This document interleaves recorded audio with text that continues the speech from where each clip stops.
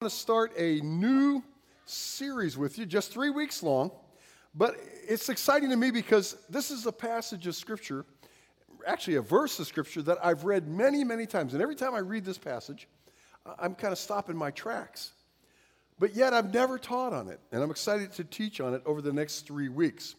But first, I want to blow your minds. Are you ready for this? Ready? I don't know if you're ready. You ready? All right, get ready for this now. I'm going to blow your mind. The Bridge Church is a Christian church.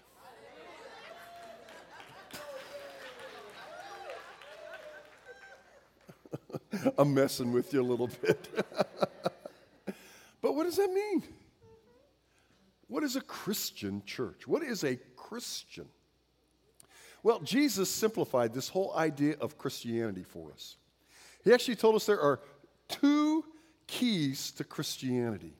And they're shared in a couple places in the gospel. We're going to look at Mark chapter 12, verses 30 and 31. The first one is this: love the Lord your God with all your heart, with all your soul, with all your mind, and with all your strength. That's the first key to Christianity. It's about loving God. And I love this says with all your heart because that designates the most intimate of relationships we have, don't we? We don't say that just to anyone. We say that to people we dearly love, we hold in high esteem. Our spouses, our children, our best friends, our moms or dads. We say, I love you with all my heart. And that's how God wants us to love him, with all of our heart, because that's how he loves us. And he says with all of our soul. And it's so easy to gloss over that, but that is so important. What does that mean, to love God with our soul? That means to trust him with our eternal destiny. To trust him. The thing that's eternal about us is our soul. The thing that is eternal about us is our spirit. And it means to trust God with our soul. And we do that through our faith in Jesus Christ. Since when we confess with our mouth that Jesus is Lord and believe in our heart that God raised him from the dead, that's trusting God with our soul. Because we're saying, God, you are the only way. Jesus, you are the way, the truth, and the life, and no one comes to the Father except through you. And I believe that. I'm trusting that. I'm betting my eternal destiny on that. And see, that's loving God with our soul. Then with our mind and with our strength, and we're going to look a little bit more in depth at those. The second one, Jesus continued right off the bat, and he says, now here's the second key to Christianity: love your neighbor as yourself. He says, there are no greater commandment than these 2 commandments. So what is Christianity about? Love God, love others. Say that with me. Love God, love others. That's simple. Christianity is simple. Now, how we do that is all about religion. Religion is the vehicle that we use to carry out our Christianity, to carry out loving God, to carry out loving others.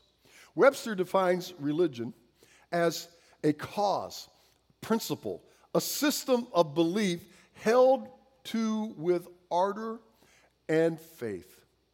In other words, it's something we elect to believe in so much that we give it our all. That's ardor.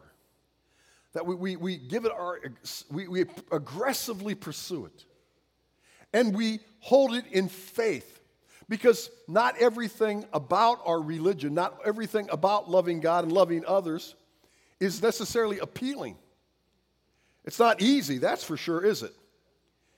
And we believe God when God says, this is what I'm all about. This is what Christianity is all about, is loving me with all your heart, with all your soul, with all your mind, with all your strength. That's a lot. That's everything about us. He says, I want you to love me with everything you've got. He says, I want you to love others with everything you've got too. See, that takes faith. That takes faith.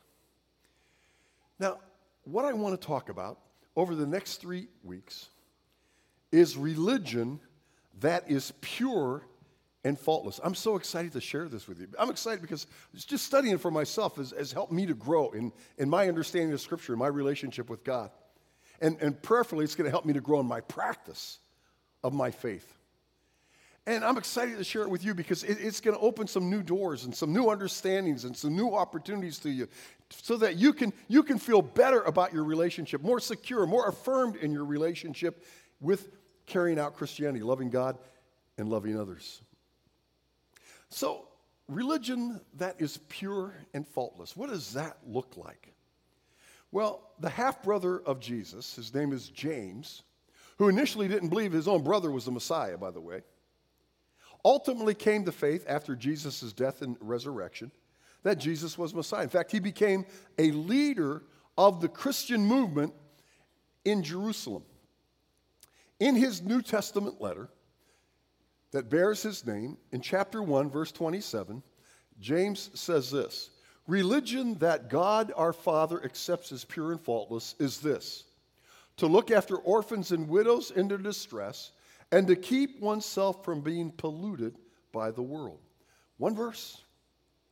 You know, we just finished an entire series on looking at Paul's letter to the Colossians, and it took us 9 weeks to do that.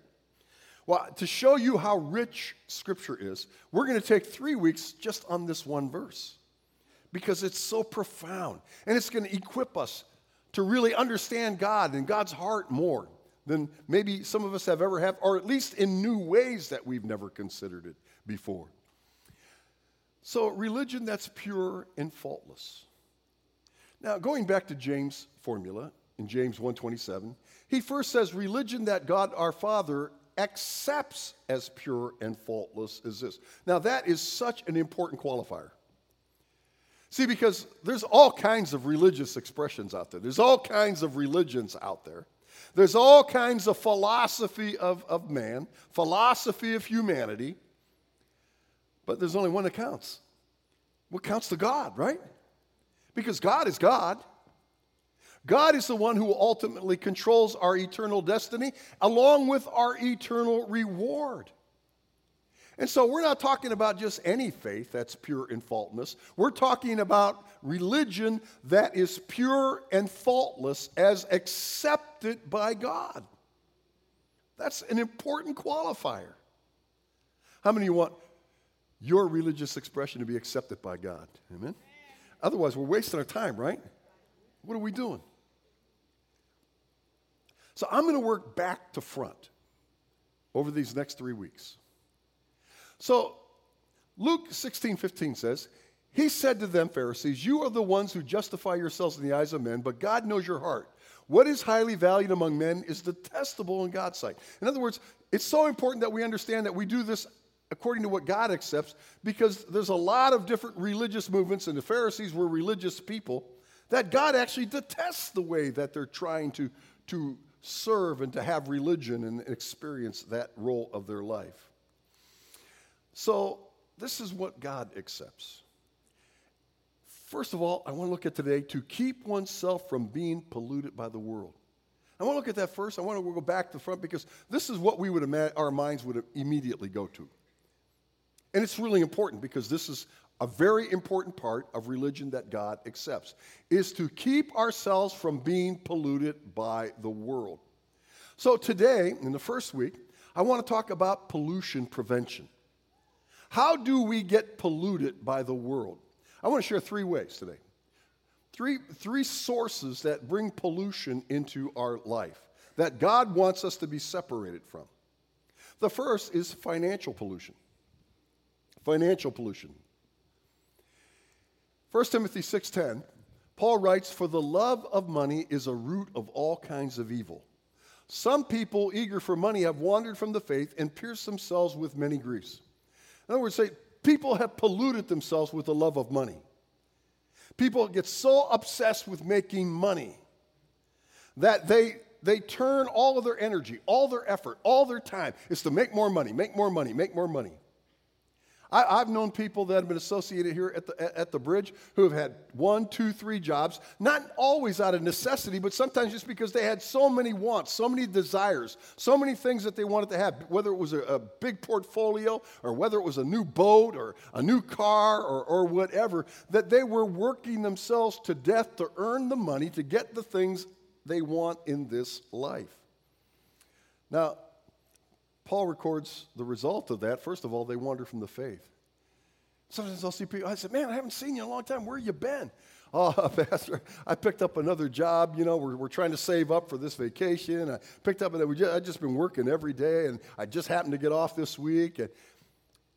And I'm thinking, something's wrong with this picture, right? Now, the end result is cause and effect, is when we do that and we get so obsessed with money and earning money that we wander away from the faith. Now we're not attending church, we're not attending life group, we're not really in devotions, we're exhausted because we're working all the time to make more money.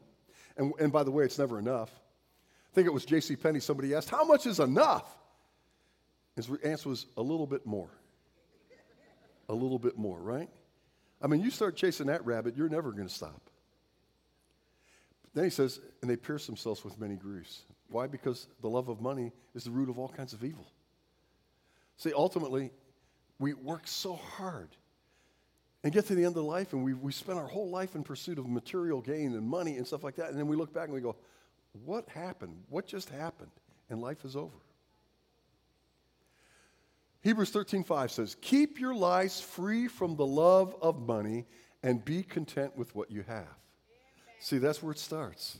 We already have so much. We here in the United States, we've got so much. We don't know what to do with it. And yet we want more. He said, be content. Don't be obsessed. There's nothing wrong with making a living. There's nothing wrong with accumulating wealth. God made some people in the Bible very wealthy. But it shouldn't be our passion. It shouldn't be our sole focus. Second kind of pollution is spiritual pollution. Galatians 5, beginning in verse 16 says, so I say, live by the Spirit, and you will not gratify the desires of the sinful nature. For the sinful nature desires what's contrary to the Spirit, and the Spirit what is contrary to the sinful nature. They are not in conflict, or they are in conflict with each other, so that you do not do what you want to do.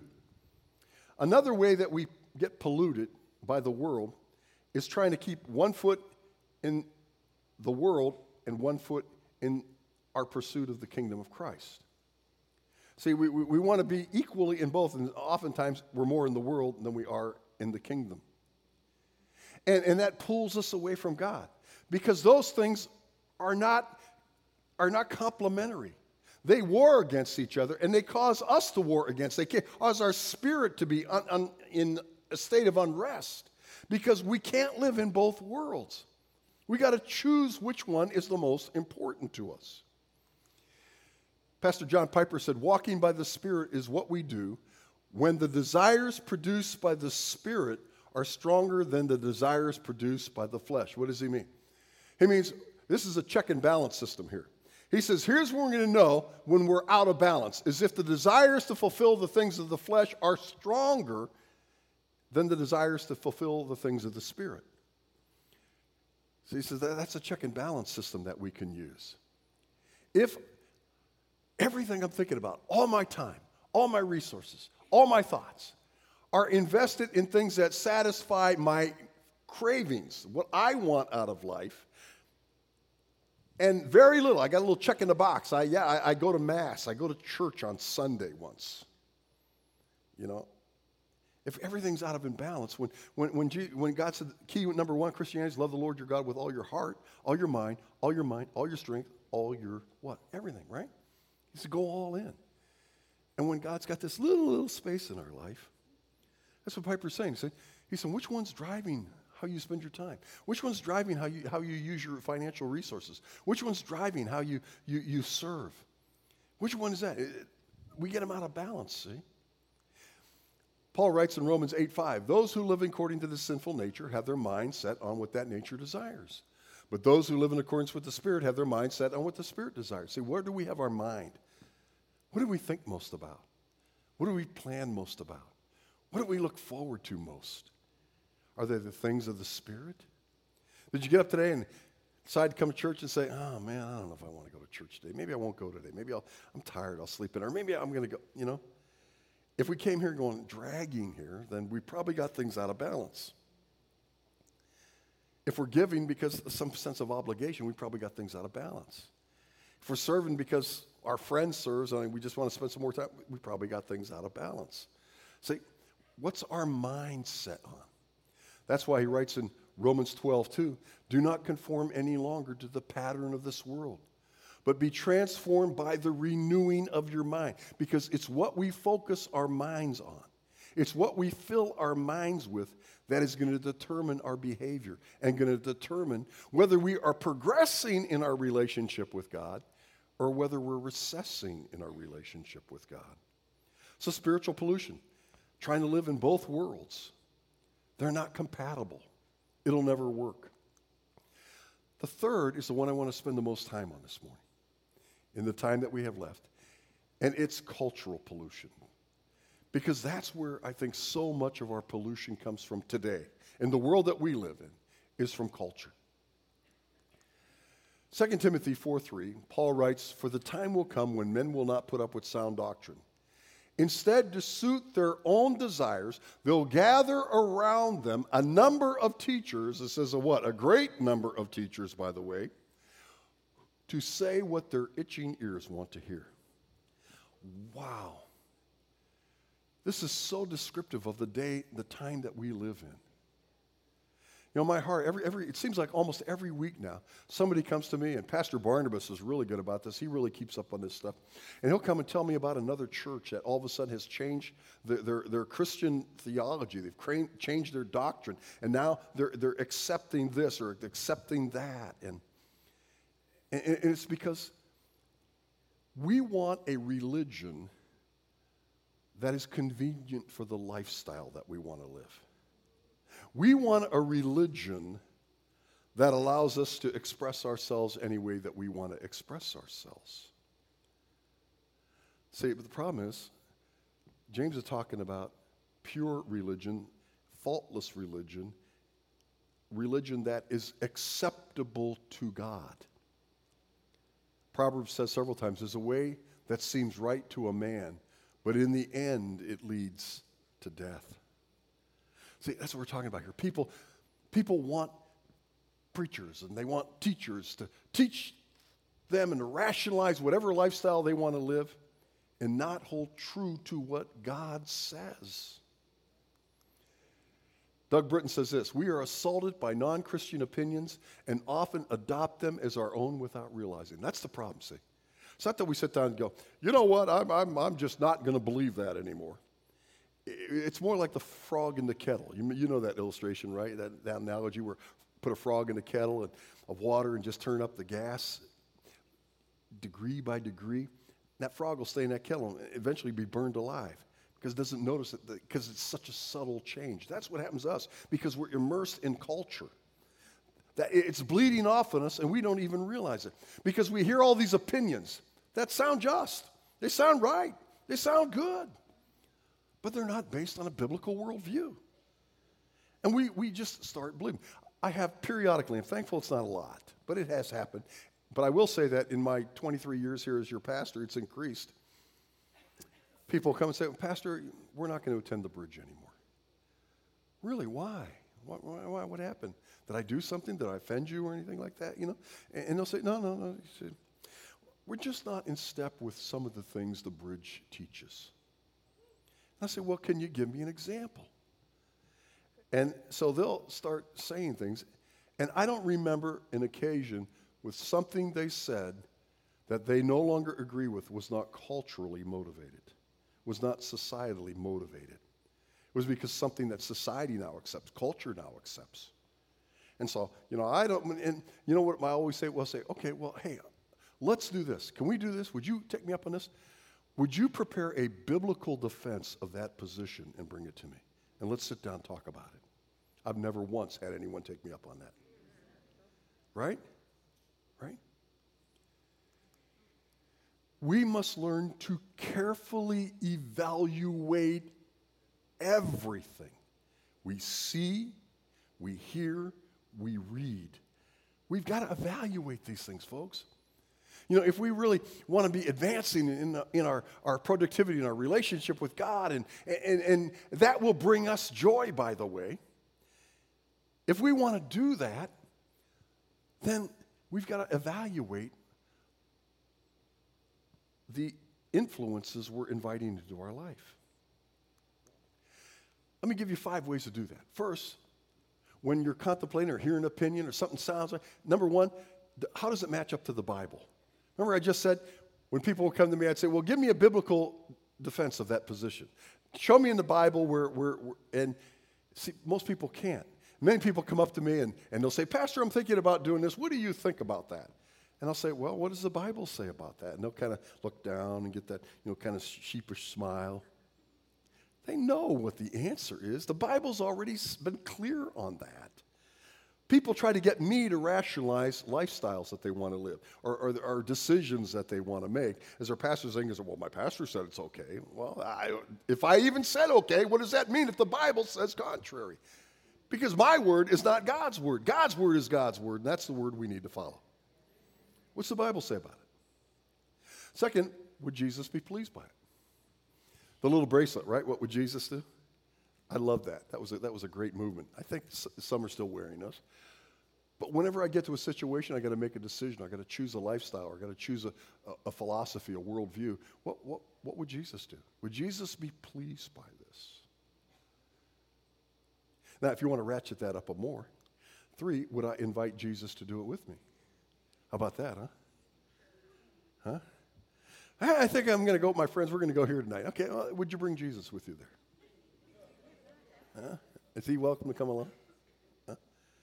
Well, at work, everyone who's really making any money, they're kind of cutting corners and they're misrepresenting the product and all that. Well, if you were selling that product to Jesus, would you misrepresent it? Huh? See, what would Jesus do? And would you invite Jesus along? You know what? In fact, in reality, those of us who are believers, we've trusted Christ as a Savior, we are bringing Jesus into everything that we do. Because Scripture says that our bodies are the temple of the Holy Spirit. That means wherever we go, whatever we do, whatever we see, whatever we read, however we're actually exposing God himself to that behavior. 4, is it possible it might lead to sinful thoughts or actions? Sometimes we haven't even done anything yet, but we're allowing influences into our life that can potentially get us to start some stinking thinking. And once stinking thinking sets in, it often moves us to stinking behavior. So this is just a point, as we're evaluating everything, okay, on the surface, this isn't something necessarily that is biblically forbidden, but is it a source that can begin to get my mind thinking in a non-biblical way? Is it something that down the road might get me to begin behaving in a way? Say, am I opening myself up to temptation? Maybe that's the easiest way to put it. 5th, does it push me away from God? Actually, you can say it either way. Does it draw me towards God, or does it push me away from God? These relationships, these behaviors, these extra activities, the alternative lifestyles. Are they drawing me to God? Are they pushing me away, God? Am I more prone lately to go, you know what, I'm not going to go to church. You know what, Pastor Pete's just not doing a series that's interesting enough to me. What are we doing? How are we making our decisions? We need to evaluate. See, James 1:22 says, do not merely listen to the word and so deceive yourself. Do what it says. We can't do what it says if we're not evaluating where it's at in our life. So, assignment number 1, personal application for this week. Sometime this week, I want you to do it. Not right now, but it's in your notes. Number 1, what are the major non-Christian influences in my life? What are those major non-Christian influences? Technology, work, certain relationships. What are they? Just list them. And then evaluate their effect on you using the previous 5 questions we just talked about. What does the Bible say about it? What would Jesus think about it? Would you invite Jesus to do it? Does it open up my mind to possible ungodly thoughts or behaviors? Is it pushing me away from God? Now, got to evaluate everything. But just as importantly as evaluating everything, we also need to evaluate everyone that we hear, that we see, that we read. Let me ask you, who are your role models? Maybe role models is too strong. Maybe heroes and role models is too strong. But who are celebrities, or who are athletic figures and all that you just really are interested in? And that you follow, TV personalities, actors, actresses, athletes, whoever, you name it, celebrities out there. People that really, you listen to a lot of their music. You read a lot of their books. You go to a lot of their movies. Okay, who are those people? So write the names of those people down this week. And just say, man, I love to listen to this artist. I love to read these books. I love on social media, this is who I follow. This is who I tweet with, and all this kind of stuff. Write all that stuff down. Think as many as you can. Be exhaustive in the list. And then draw lines through any that you think even potentially can become a bad influence on you. Someone, after the first service, I shared this, and a lady came up to me, she goes, man, you're not going to believe this. I was just thinking about this today.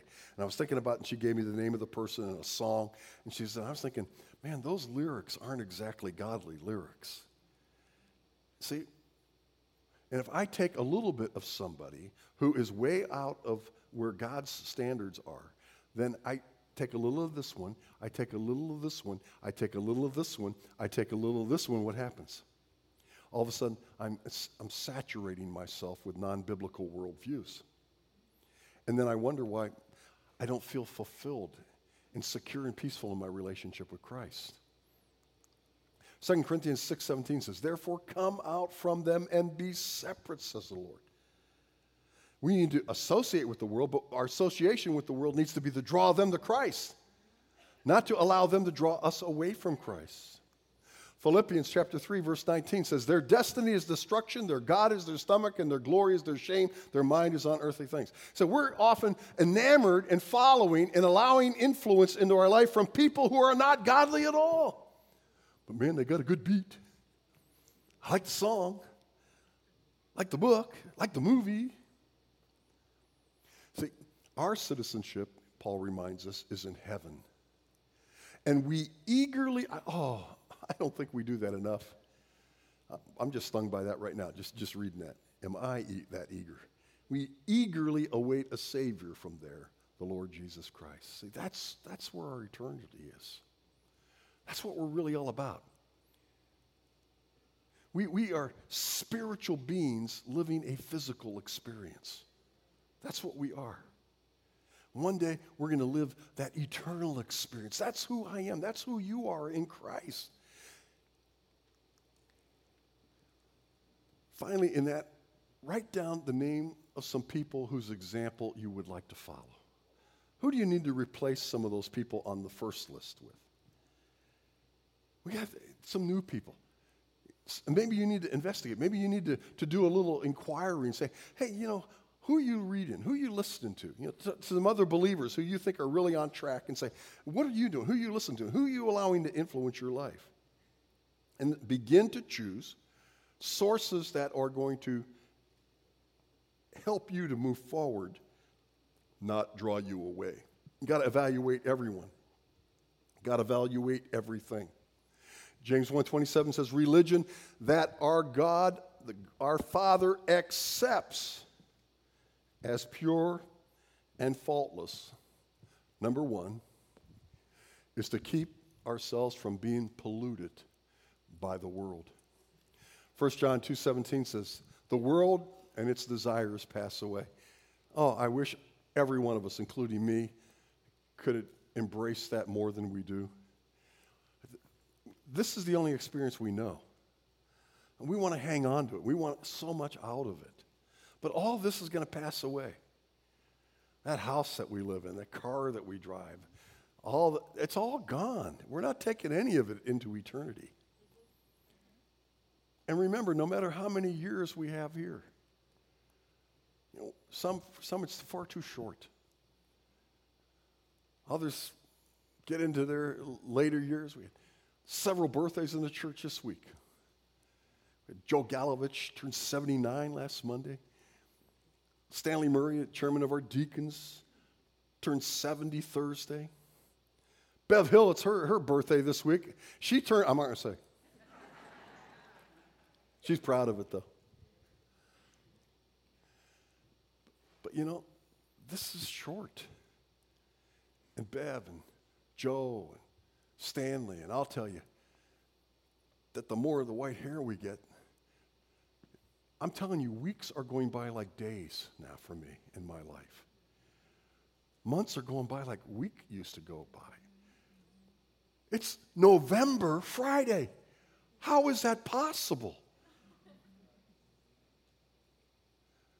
It's all going to be over soon.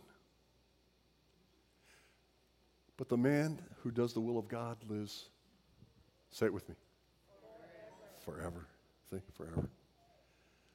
Now, what is forever? It's a long time. We can't even contemplate it because we're based on a finite experience. But forever and ever and ever and ever and ever and ever and ever and ever, and now we've just begun. See? Pollution prevention. God loves you. You love God, or you wouldn't be here. And so God has graciously, through James, told us a religion to follow that is acceptable to him, and the one that we would expect, and the one we talk about more than the other ones that we're going to talk about, is making sure we stay pollution-free. Let's just do a check and balance today. Just say, okay, I'm doing okay in this area. I can beef it up in this area. Let's do it all to the glory of the Lord, because we, as his children, want to embrace that religion that is pure and faultless. Father, thank you for your word, and thank you that you love us so much that you're honest with us, and you're out there, and you don't just say good luck and we'll see you in the end, but you give us guidance every step of the way. You tell us what Christianity is. It's love you, it's love others. That's not hard to understand. It's hard to live. It's not hard to understand.